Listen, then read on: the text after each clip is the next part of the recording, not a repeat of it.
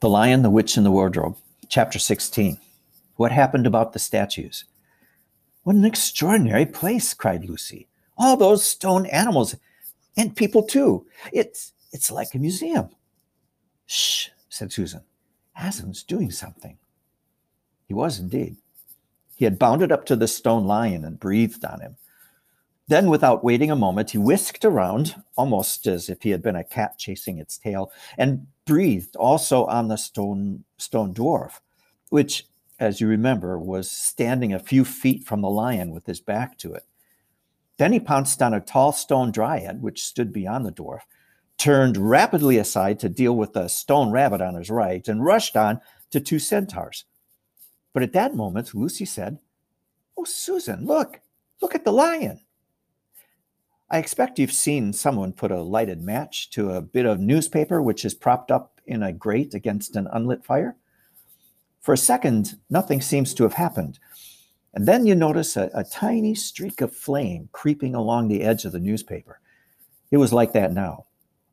For a second, after Aslan had breathed upon him, the stone lion looked just the same.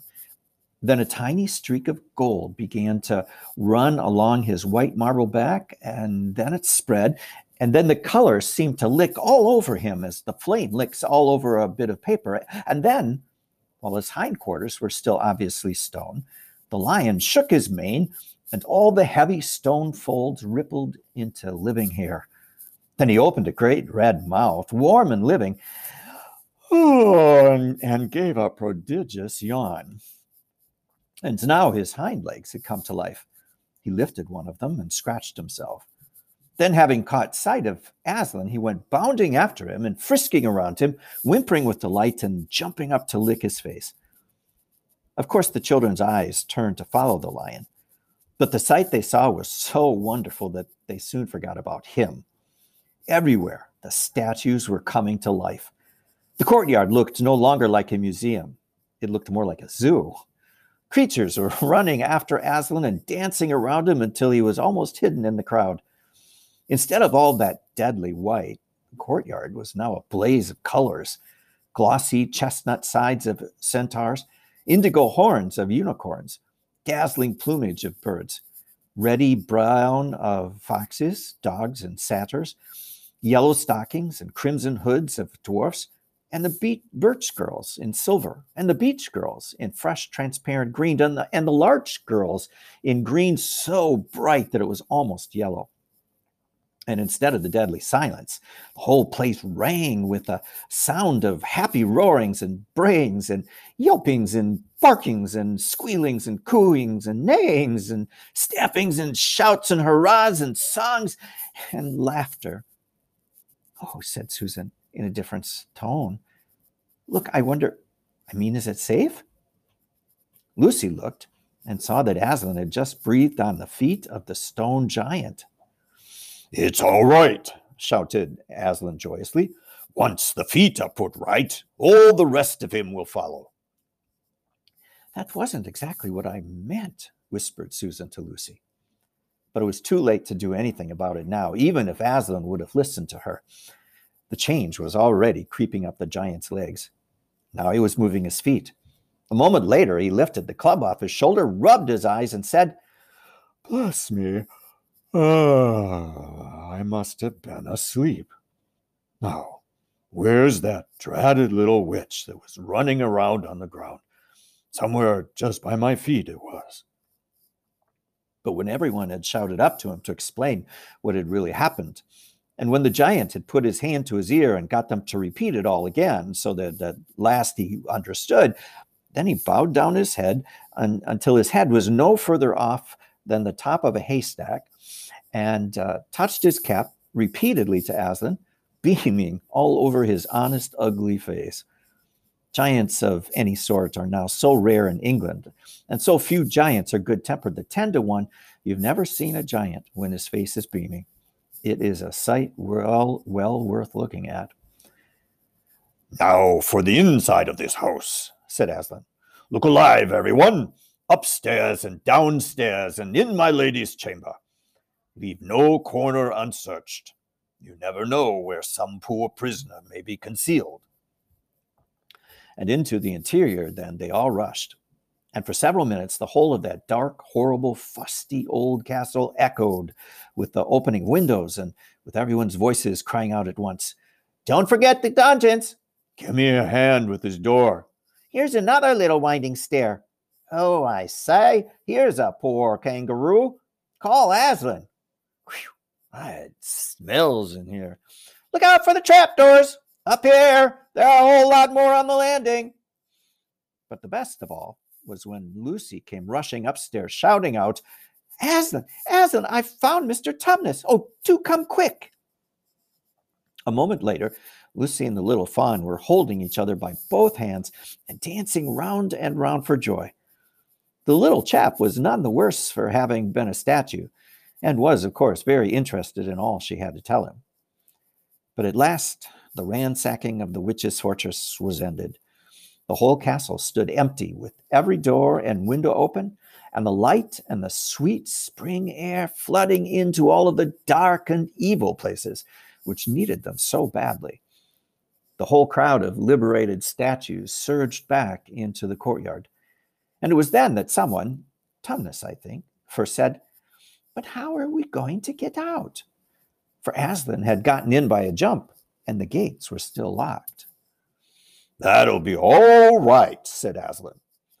And then rising on his hind legs, he bawled up at the giant, "Hi, you up there. What's your name?"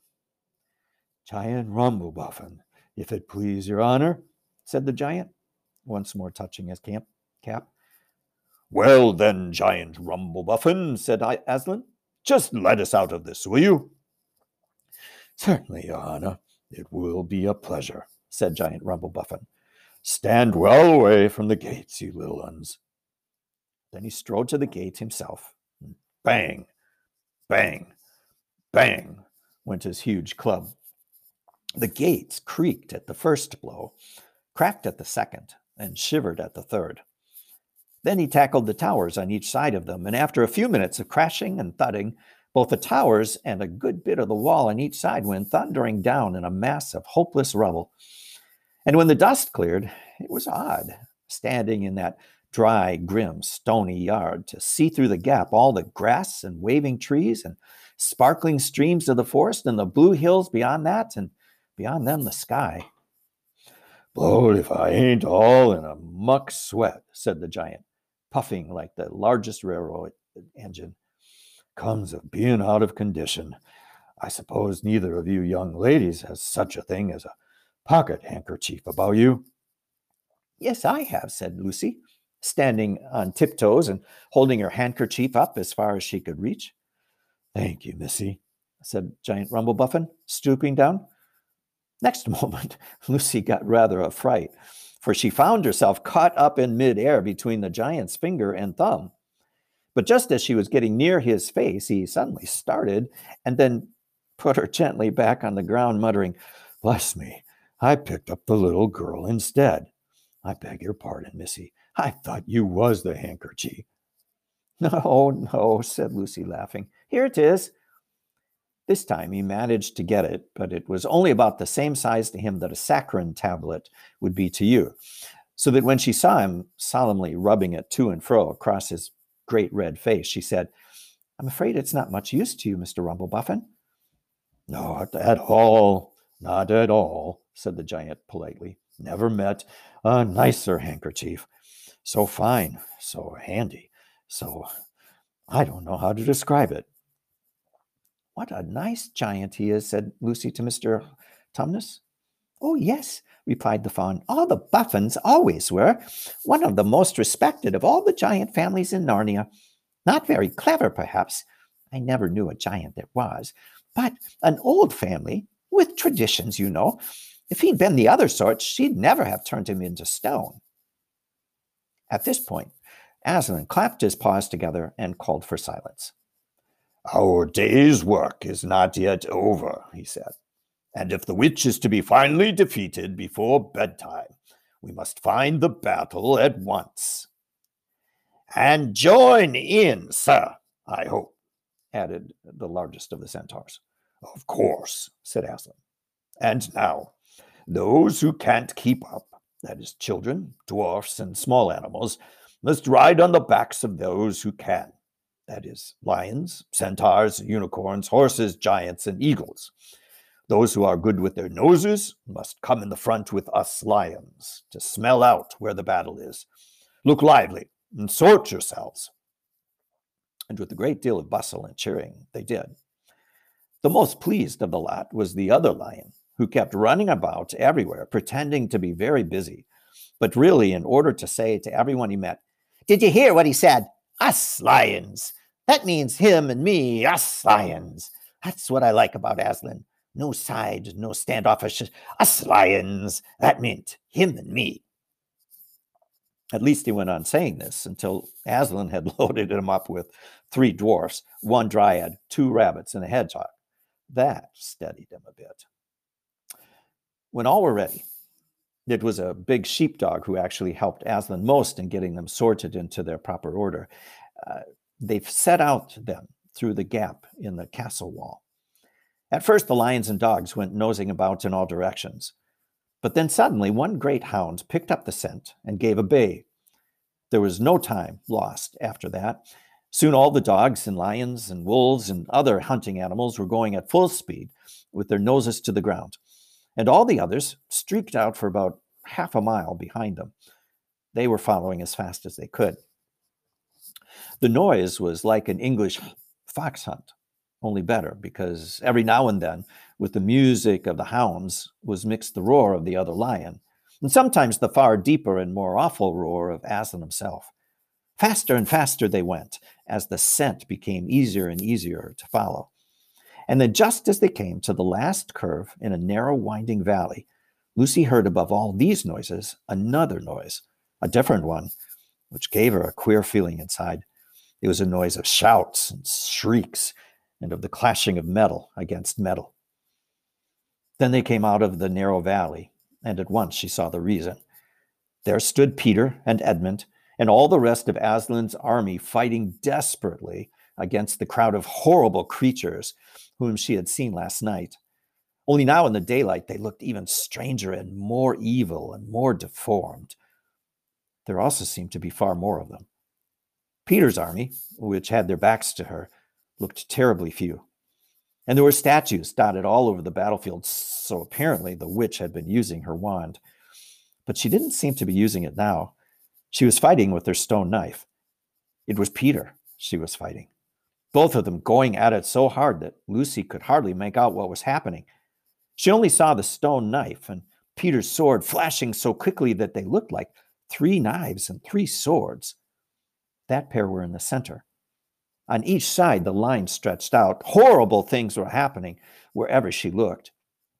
"Off my back, children," shouted Aslan, and they both tumbled off. Then, with a roar that shook all of Narnia from the western lamppost to the shores of the eastern sea, the great beast flung himself upon the White Witch. Lucy saw her face lifted toward him for 1 second with an expression of terror and amazement. Then lion and witch had rolled over together, but with the witch underneath. And at the same moment, all warlike creatures whom Aslan had led from the witch's house rushed madly on the enemy lines, dwarfs with their battle axes, dogs with teeth, the giant with his club and his feet also crushed dozens of the foe, unicorns with their horns, centaurs with swords and hoofs. And Peter's tired army cheered, and the newcomers roared, and the enemy squealed and gibbered till the wood re-echoed with the din of that onset.